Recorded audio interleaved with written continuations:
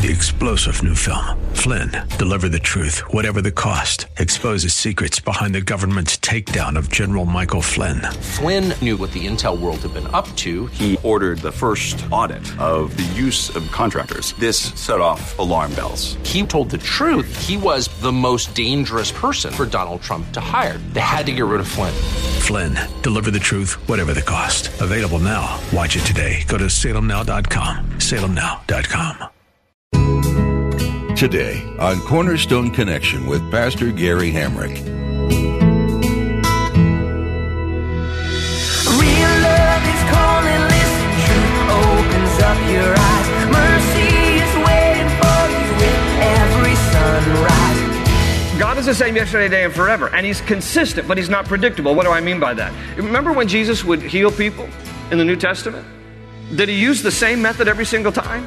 No, sometimes He spoke the word and they were healed. Sometimes He laid hands on them and they were healed. Sometimes He made a mixture of mud and saliva and they were healed. Okay, God operates in mysterious ways that are often unpredictable. He's consistent in His character and in His nature, but the way He manifests certain things at different times are not always that predictable. Satan, however, is very predictable. This is Cornerstone Connection, the radio ministry of Pastor Gary Hamrick of Cornerstone Chapel in Leesburg, Virginia. Pastor Gary is teaching through Ephesians. Pastor Gary comes to us today from the book of Ephesians, talking about the character of God and of the devil. It can be confusing and overwhelming at times, trying to figure out where a thought is coming from. Have you ever wondered if something was God's work? That's one of the reasons the Lord instructed us to be versed in the Bible. So when a situation comes up, you can compare and contrast God's character to see if it's from Him. Pastor Gary reminds us that God is mysterious in His ways, but He's consistent. He remains the same yesterday, today, and forever. When you find yourself questioning, ask yourself what characteristics are involved in the decision-making process. At the close of Pastor Gary's message today, I'll be sharing with you how you can get a copy of today's broadcast of Cornerstone Connection. Subscribe to the podcast or get in touch with us. But for now, let's join Pastor Gary in the book of Ephesians chapter 6 with today's edition of Cornerstone Connection. Hope is an open ocean, jump in and you'll find the cornerstones, your connection, run towards your new life. How are we to submit in terms of the working environment? And when he speaks here about slaves or employees, you are to obey your earthly bosses with respect and fear and with sincerity of heart, just as you would obey Christ. Again, this is as unto the Lord. If you are being asked on the job to do something that is unethical or unbiblical, you do not have to do what your boss says. It might cost you your job. You know, there have been plenty of whistleblowers who have lost their job. And in some ways, whistleblowers are now more protected by law. But this is that reminder to us that your ultimate boss is Jesus. Okay? Now, you are honoring Jesus by honoring your boss or your manager. But it is ultimately unto the Lord, and it shows itself in the way that we honor those who are in positions of authority over us. And so that's the takeaway from this passage. And it's not only speaking to employees, it speaks to employers in verse 9. Masters, treat your slaves, or employers, treat your employees in the same way, like unto the Lord. How would you be treating the Lord here? Do not threaten them, since you know that He was both their master, Jesus, and yours is in heaven, and there is no favoritism with Him. So treat one another with respect and with honor. You won't always like what you're being asked to do, but the only time we get to object is if it clearly violates conscience based on Scripture. Otherwise, sometimes we bite our tongues and we do things just because we are in a position of respecting authority, even though we may not always agree with that authority. And so we do our job, and we do it because we're doing it as unto the Lord. We're going to talk about this next section here, where Paul goes into this aspect of what has commonly been referred to as spiritual warfare. So I'm going to read verse 10 down through verse 20, and then we'll come back and kind of pick this apart. Verse 10, he says, "Finally be strong in the Lord and in His mighty power. Put on the full armor of God so that you can take your stand against the devil's schemes. For our struggle is not against flesh and blood, but against the rulers, against the authorities, against the powers of this dark world, and against the spiritual forces of evil in the heavenly realms. Therefore, put on the full armor of God so that when the day of evil comes, you may be able to stand your ground. And after you have done everything to stand, stand firm then with the belt of truth buckled around your waist, with the breastplate of righteousness in place, and with your feet fitted with the readiness that comes from the gospel of peace. In addition to all this, take up the shield of faith with which you can extinguish all the flaming arrows of the evil one. Take the helmet of salvation and the sword of the Spirit, which is the word of God, and pray in the Spirit on all occasions with all kinds of prayers and requests. With this in mind, be alert and always keep on praying for all the saints. Pray also for me. Whenever I open my mouth, words may be given me, so that I will fearlessly make known the mystery of the gospel, for which I am an ambassador in chains. Because remember, he was writing this letter as a prisoner in Rome. Pray that I may declare it fearlessly as I should. All right, so this is number 18 on our list, for those of you taking notes. He tells us that the new life stands strong in the Lord and in His mighty power against the spiritual forces of evil that attack us. The first little subpoint is our strength is in the Lord. And I want to emphasize that because he begins this section in verse 10 saying, finally be strong in the Lord and in His mighty power. Now, why is this important to point out? Because, listen, the moment you think that you have the power to fight spiritual forces of evil is the moment you're going to be defeated. Okay? The only strength and the only power we have is in the Lord. And I know people, and they scare me. I know Christians who are like, I'm going on spiritual warfare. I'm going on the attack. I'm like, no. First of all, why are you looking for it? Look, you're already in the battle. All right? You don't have to go, lifting up rocks, finding more demons to rebuke. Stop that. This is in the strength of the Lord. This is not in my strength. In Jude verse 9, it's a very peculiar verse in Jude verse 9 that gives us a little insight into what happened around the death of Moses. Around the death of Moses, it talks about how God buried Moses and that nobody really saw. And in Jude verse 9, it says that Michael, the archangel, dared not dispute with Satan over the body of Moses. Apparently there was a struggle going on where I don't know what that really means, except that it sounds like Satan wanted to dig up Moses' body. But apparently there was this battle over Moses' body. And in Jude 9, it says that Michael, the archangel, dared not to dispute with Satan over the body of Moses, but said, the Lord rebuke you. So even the archangel Michael is invoking the name of the Lord, because even the archangel Michael knew in his own power, pretty powerful angel, but in his own power, he's not going to fight the enemy. He's going to let the Lord fight the enemy. And we need to understand the same. I get it. We're like, well, we have the power of the Holy Spirit. The same power that raised Jesus from the dead is living in you. Yeah, I get that. But we have to be very, very careful that this is not a battle that we should be fighting in our own strength. This is the Lord's battle. He fights for us, and we are to stand in His strength and in His power. All right, that's the first thing to point out. The other thing to point out here is that apparently from this passage, there are ranks among the demonic principalities. You read almost any Bible commentary, and it is believed that in verse 12, when Paul speaks here about using different terms, rulers, authorities, powers, spiritual forces of evil in the heavenly realms, that he is speaking about ranks. So apparently in the demonic unseen realm, there are rankings almost like in the military. I mean, there are some corporals and there are some lieutenants, there's some generals, and then the 5-star is Satan himself. That there's some matter of ranking. Now, I don't know that really makes a whole lot of difference as far as you and I are concerned, because even if a private comes up against you, that's one too many, right? But it's just still an understanding that there's some kind of a ranking in this fallen realm of these fallen angelic beings. And I want you to also notice, he says there in verse, at the beginning of that verse, in verse 12, that our struggle is not against flesh and blood.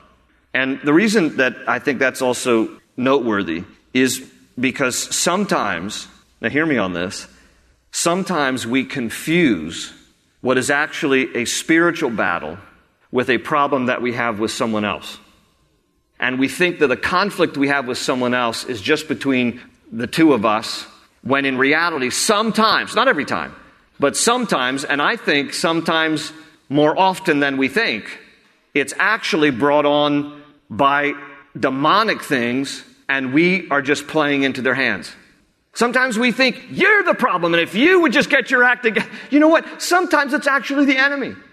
And that we just play into that. I'll have more to say about it in just a moment. But first of all, number 3, the bullet point is there are 7 weapons of our warfare that he's going to talk about now in the following verses. And he's going to frame these weapons in terms of being like a Roman soldier and the armor and the uniform of a Roman soldier during this time. And he's going to outline these 7 weapons of our warfare. Now, before I go through these 7 weapons with you as he outlines them here, I want to make sure I haven't lost anybody at this point. So let me just kind of back up and explain what we're talking about here. The first sin recorded in the Bible and the first sin that ever was committed was not Adam and Eve, but it was when Satan rebelled against God.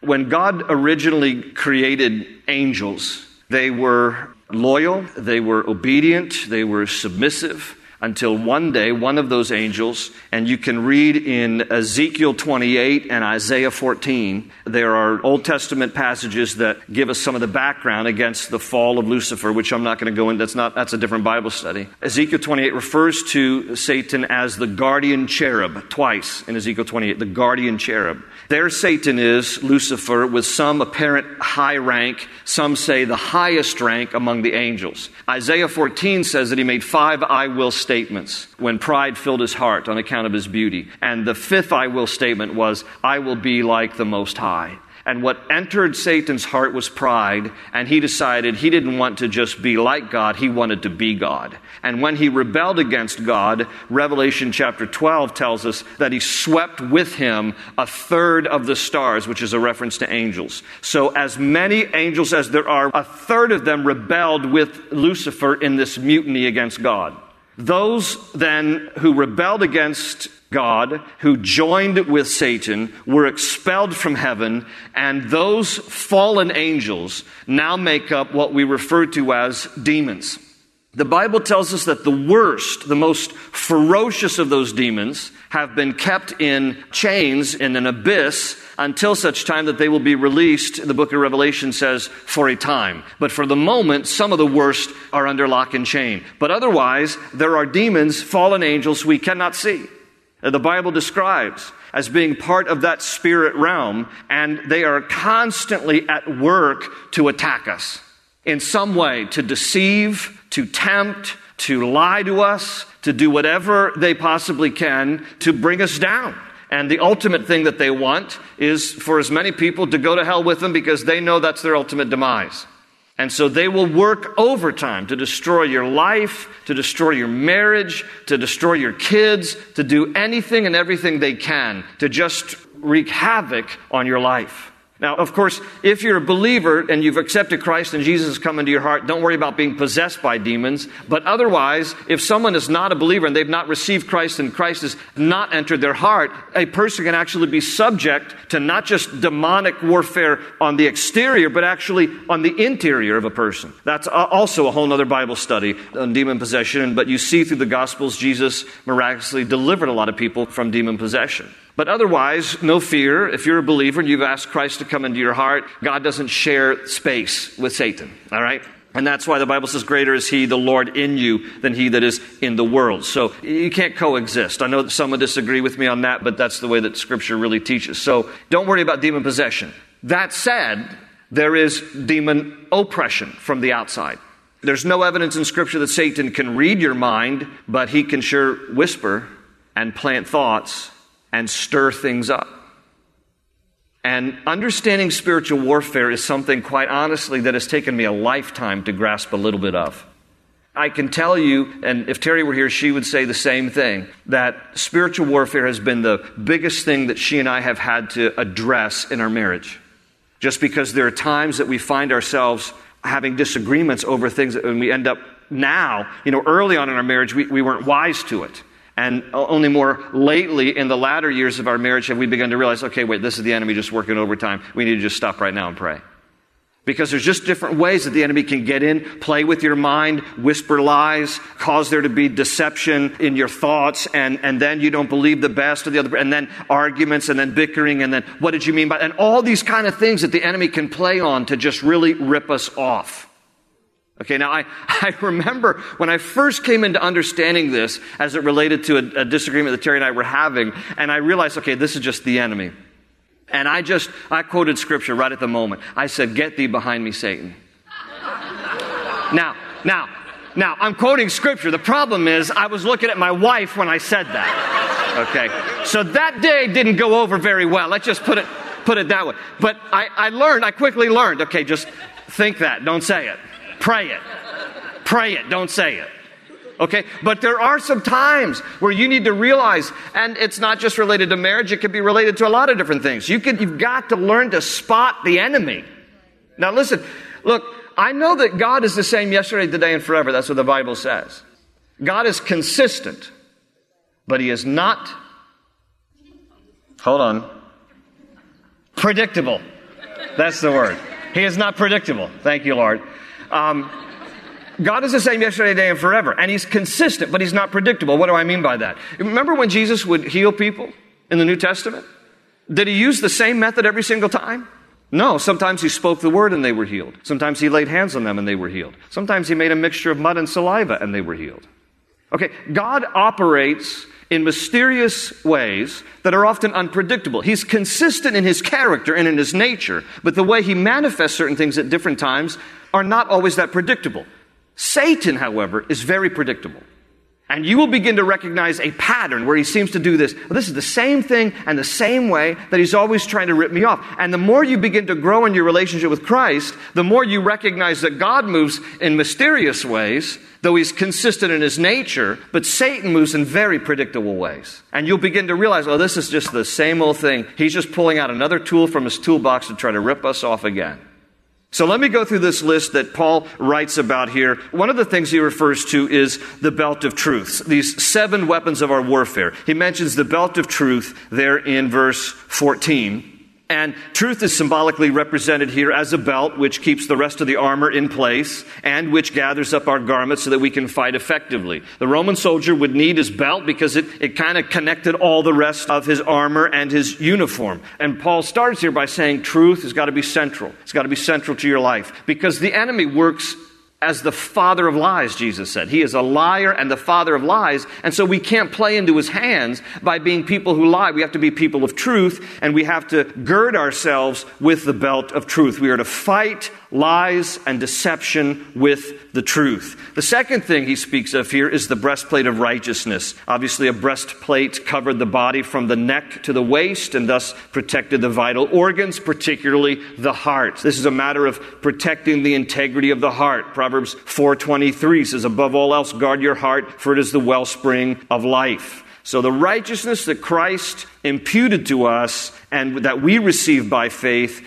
guards our hearts against the accusations and the charges of Satan, and therefore God's righteousness secures our innermost being from Satan's attack. We are to guard our hearts. The next thing that he points to here as part of the armor and the uniform is the feet fitted with the gospel of peace. He mentions there in verse 15.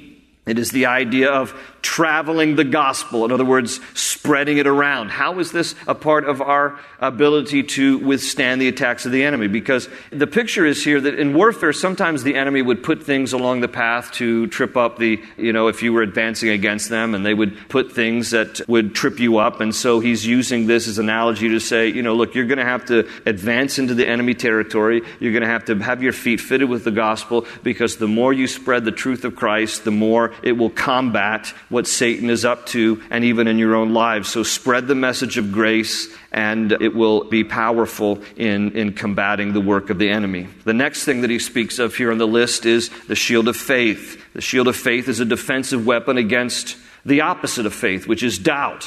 Satan shoots doubt at us, talks here about the fiery darts of the enemy. In verse 16, taking up the shield of faith with which you can extinguish all the flaming arrows of the evil one. And one of the biggest arrows that the enemy loves to launch in our direction is constant doubt. That's why he speaks here of the shield of faith, which is the opposite of doubt. There are many times that you will be wrestling with doubts. Look, that is just the enemy trying to attack your mind. And so he says here, take up the shield of faith, stand on faith, believe God by faith. We are to fight against doubt using the shield of faith. The next thing that he speaks of here on this list is the helmet of salvation. It's an important part about guarding our thoughts and guarding our minds, putting on the helmet of salvation. In 2 Corinthians 10:5, we are told to take captive every thought and make it obedient to Christ. There is a battle for your mind.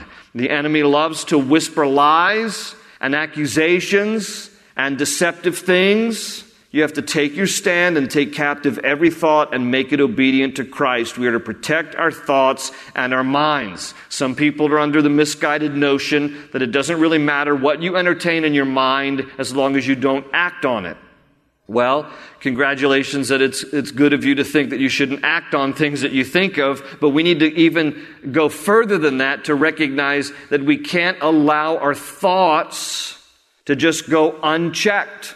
That we must take captive. The moment you begin to have a thought that is evil or sinful or wicked, you have to take it captive. And you have to make it obedient to Christ.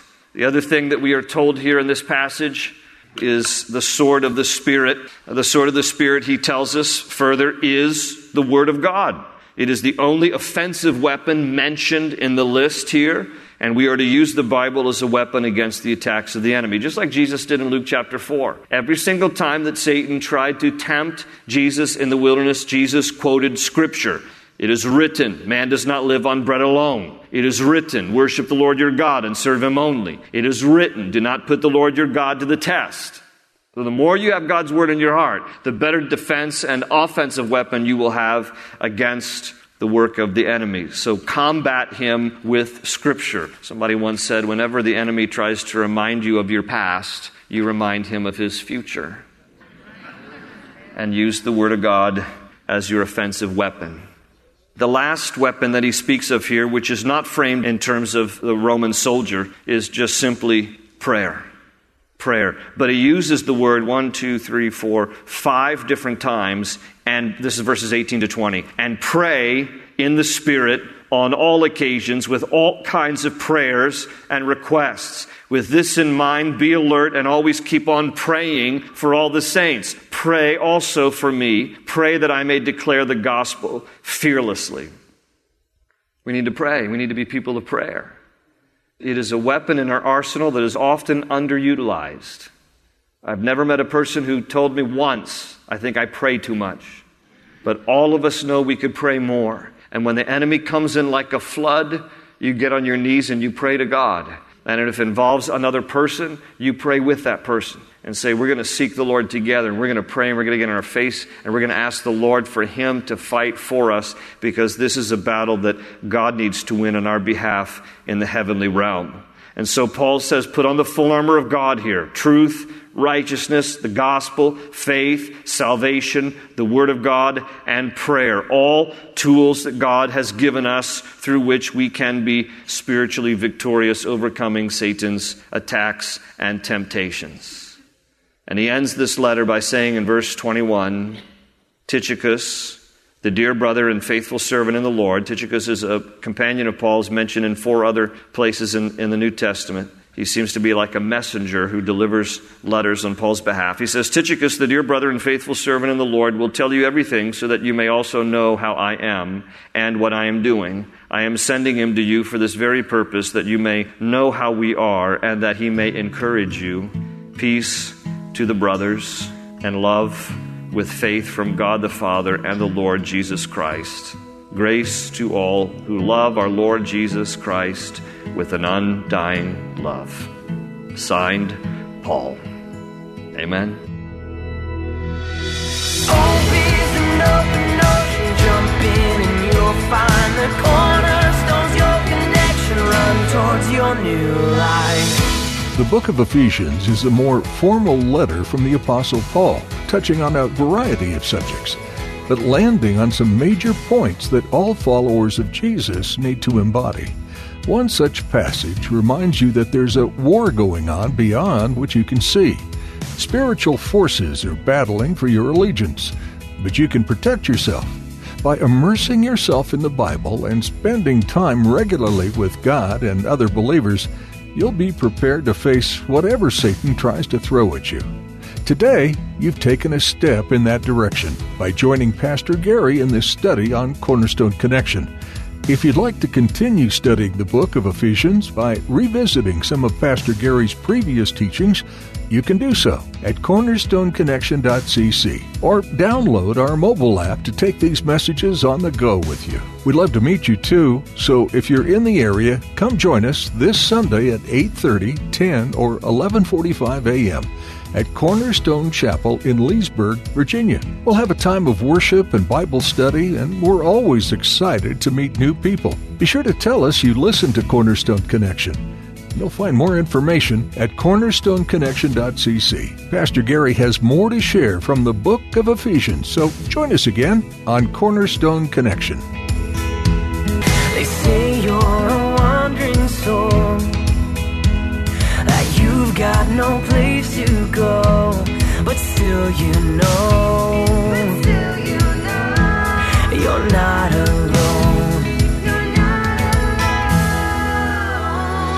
Real love is calling, listen, truth opens up your eyes. Mercy is waiting for you with every sunrise. Hope is an open ocean, jump in and you'll find the cornerstones, your connection, run towards your new life.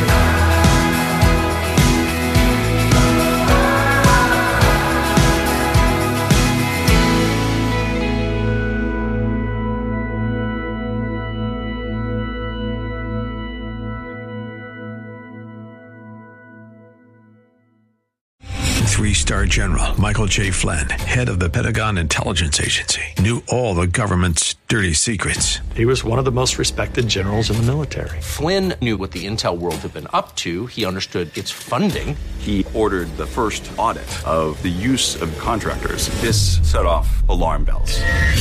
The explosive new documentary, Flynn, Deliver the Truth, Whatever the Cost, uncovers the facts behind this scandal. Flynn told the truth. He was the most dangerous person for Donald Trump to hire. I find out the worst enemy that I'm going to face in my life is right here in America. They took my assessment and they wanted me to change it. And I was like, I'm not changing it. They had to get rid of Flynn. With in-depth interviews, archival footage, and never-before-seen personal records of the man behind the headlines. I just felt like I was drowning. Flynn, Deliver the Truth, Whatever the Cost. Available now. Watch it today. Go to salemnow.com. salemnow.com.